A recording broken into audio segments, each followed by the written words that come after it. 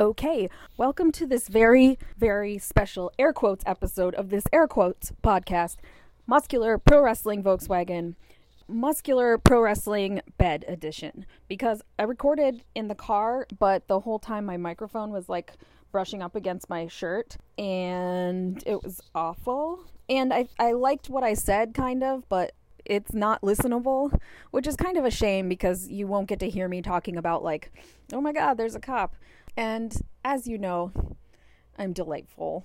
And so this has kind of like been rehearsed once, unintentionally, of course. But welcome to Muscular Pro Wrestling Bed. I am in bed because I am now home from my lifting class and I am exhausted. I don't know if you go to the gym infrequently and you lift and you're like, the next day you can't walk. That happens less and less when you lift on a regular basis, but it still happens sometimes, and oh my god, my legs hurt so much because I sprained my shoulder. If you can believe it, I sprained my shoulder taking pro wrestling classes like a cool person, and since then I am pretty much exclusively doing legs and abs because I'm not doing arms because I can't really bear a bunch of weight on my shoulder. So I'm gonna be fucking swole, but oh my god, it's been like every time everyone else is doing bench press or something, I'm doing more squats.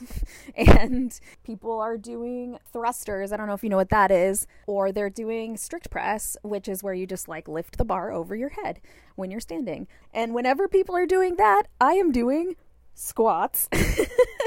So my knees and like leg muscles have been taking a lot of punishment lately because of my stupid shoulder, because of my stupid me.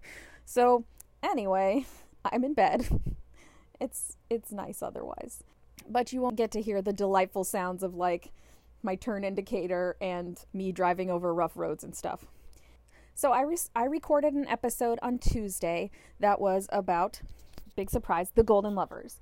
I wanted to talk about the Golden Lovers because they have a match coming up against each other on Saturday, I guess, in the wee hours of the morning for me, but in Japan, Saturday night. And I wanted to talk about the emotions leading up to this match. I've talked about their history before, but I wanted to talk about like the dynamic that's between them right now. And I ended up writing a tweet thread about it instead. And I did record a podcast of me talking about it. I guess if people want me to, I can upload it. It has similar content to the tweet thread. If you want to read this tweet thread, I don't know if anyone listening to this is not aware of my Twitter. I don't really know where I'm getting people listening to this, but my Twitter handle is @effingboring, EFFING, boring, effing boring. It's the pinned tweet. I wrote a Golden Lovers thread many months ago that got kind of popular, and this is the continuation of that special Budokan edition. Anyway, I want to talk about tag teams in general, because I really feel that tag team wrestling is super underappreciated as a storytelling medium. One thing that Kenny Omega and I really do agree on, one non-Kota Ibushi related thing that Kenny and Omega and I really agree on, is that tag team wrestling is not really taken seriously. It's underrated, and it's always seen as like a stepping stone to somewhere else. Promotions are built around singles wrestling, and the stories and feuds are built around individual people. And of course, everyone wants to be a star. But Kenny made this point in a recent interview that like you're never going to see tag team wrestling headlining a show. You're never going to see a main event that's tag teaming, although he was like just about to main event Strong Style Evolved, which was the Golden Lovers versus the Young Bucks. But he's right in general that tag team wrestling is not really seen as something serious enough to invest in that way. And I think that's whack, because there's so much cool storytelling potential in tag team wrestling. And the reason for that is, while you have these feuds that are just one team feuding with another team, you also have the internal dynamics of the tag team. And with that comes extra layers of story that might not otherwise be there. And then you also have interesting things like if one member of the tag team has some kind of relationship with a member of the other tag team, the first tag team person's partner also has some kind of stake in that. Are they supporting their tag team partner? Are they trying to stay out of it? So there's just a whole bunch of underrated ways that you can tell stories with tag teams. Obviously, the Golden Lovers is my favorite tag team, and one of the reasons for that is the Lovers part of their name is, in kayfabe, Not a joke, they're lovers. So their story is a love story between two tag team partners who are also singles wrestlers, who are also trying to achieve things on their own. But a love story is something that people can relate to and that has so many deep levels of emotion. And so a tag team who are lovers has just so much storytelling potential in terms of loyalty and relationships to other people and relationships to each other. It's one of the best examples I can think of how tag team wrestling offers so much more opportunity for storytelling. You could tell a love story between two singles wrestlers, but they don't have a narrative reason to be in the same place. A tag team, they're together all the time. And you have all kinds of different tag team dynamics. You have people who are odd couple, thrown together by circumstance. You have people who are like best friends. You have siblings. You have all kinds of different dynamics within tag teams. One interesting thing that I saw recently, or that we all saw recently, I guess, was the Young Bucks. Specifically the way that they dealt with the bullshit between Kenny and Cody. If the Young Bucks were just two singles wrestlers, there would be no tension. They're best friends with Kenny. They love the Bullet Club, but they're brothers. There's nothing that's more important than that to them. So you get this really interesting dynamic where you saw that they weren't exactly in alignment on everything all the time. There were a lot of times when Matt was a lot more vocally angry, and Nick just kind of had to stand back and support him. Even though you could tell that Nick wasn't feeling that intensely. Nick was sort of like, dude. But there was no way he was going to say that in front of someone else, because that's his brother. And if they were just two members of the same faction that disagreed, whatever. It could be that they have a feud, they hate each other for a little while, whatever, stuff happens. There's potential that they can break up, or that they can sort of move apart or have some kind of schism between them. This Bullet Club bullshit is obviously not going to tear them apart. They're brothers. So you have that extra layer where they're stuck together. The Young Bucks are ride or die for each other. They have both said multiple times they wouldn't be wrestlers if they couldn't be a tag team. So you have all these interesting moments where Matt is like really charged up and pissed about something, and Nick is just standing off to the side trying to be supportive to his brother, but also trying to temper his brother. And I think that it adds some realness to what would otherwise be a kind of basic feud between two people who have big egos and are both assholes and want to be the leader of this faction. Another neat example that we've seen lately of two brothers who are a tag team is G.O.D., the Guerrillas of Destiny. And right now there's this storyline where Tangaloa, Tama Tonga, and Bad Luck Fale have gotten fed up with, well, basically like the white members of the Bullet Club. There's not really another way to put it. The white members of the Bullet Club have kind of been doing their own thing for a little while, and the Tongans, the three of them, kind of just turned on the rest of the Bullet Club, and they've been using this G1 to make a statement. They've been throwing matches and ruining things because they are super pissed about the way that they've been treated. They feel that they were abandoned by the rest of the Bullet Club, and they now are going to do stuff for themselves. And I know I said the white members, and they kind of also turned on Yujiro Takahashi, the Tokyo Pimp. He felt very betrayed by the Tongans. They left him out too. And Taiji Ishimori is in the Bullet Club as well, but he hasn't been around at all during the G1. So what I think is really interesting is they have this really distinctive dynamic of people who have felt wronged and sort of like sat in a room and talked about it and gotten angrier and angrier and angrier. And so where the Young Bucks were like kind of divided but stuck together, G.O.D. is amplifying each other's anger. If they weren't amplifying it, especially between the brothers, Tama Tonga and Tangaloa, they wouldn't be the force that they are. It's just three of them, and Tangaloa isn't even in the G1. But they've become a force, and it's because of that unifying anger that they have. And by the way, I think that their anger is totally justified. They have a point. And I think that when you're in a minority like that, and I don't mean an ethnic minority, I mean like three of them against the rest of the Bullet Club and in fact the rest of New Japan Pro Wrestling, you need that cohesion to feel okay having it be you against the world. So the fact that they are a tag team and brothers makes this possible. Tama Tonga can feel like Tanga Loa absolutely has his back no matter what kind of bullshit he wants to pull. And that means everything. That means 3 people can fuck up the entire G1. I probably have over-explained this. This is something you could just put on my grave. I have probably over-explained this. Please do put that on my grave. Another thing that I wanted to talk about was how a tag team dynamic can be used to highlight a thing about a different person. A good recent example of this is Roppongi 3K, Sho and Yo, are junior heavyweights. And so during the G1 junior heavyweights team with a heavyweight from their faction who's in the G1 and tag with them on the off nights. Yo has had the unfortunate luck to be paired with Jay White.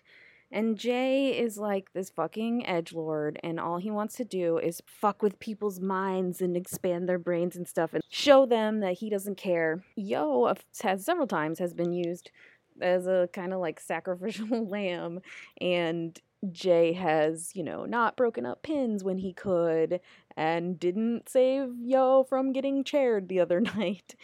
Yo is there to make an example. And Sho and Yo, I think they're a really special tag team. I love them.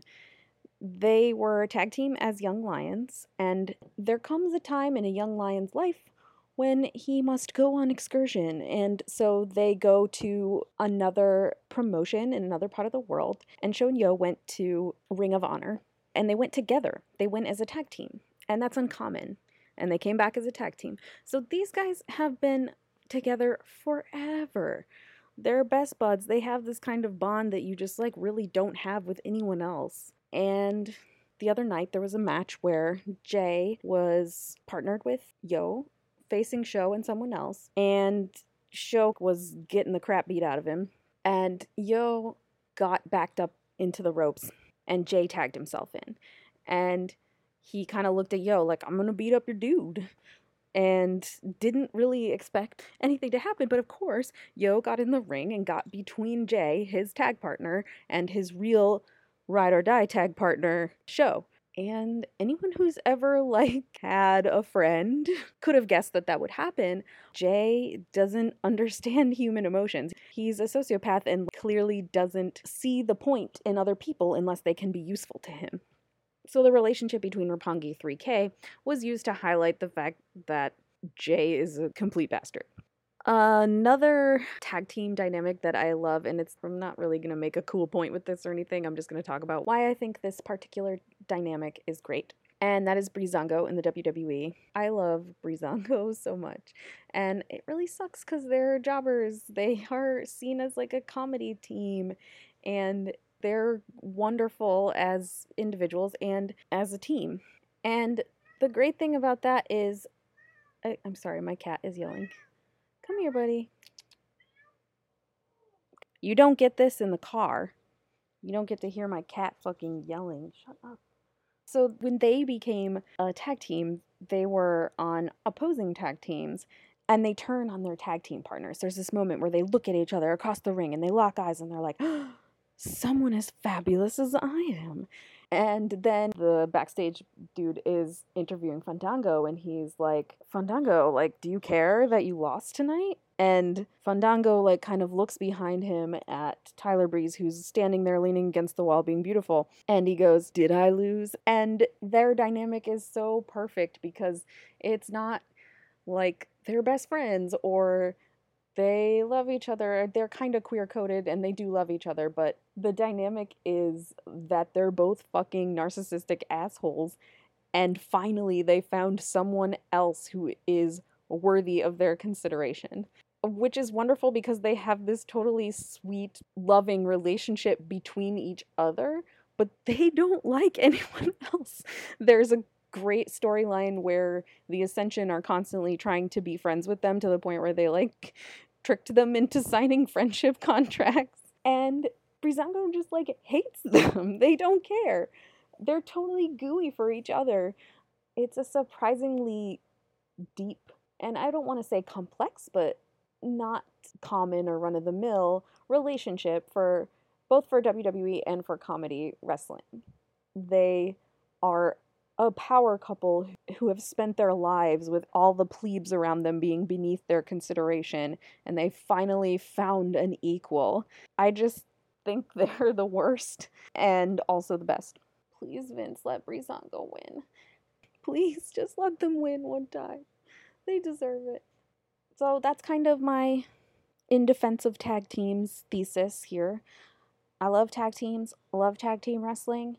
As you know, my favorite thing about wrestling is it's a storytelling medium, and I'm always going to be really fascinated by the different stories that you can tell with tag teams.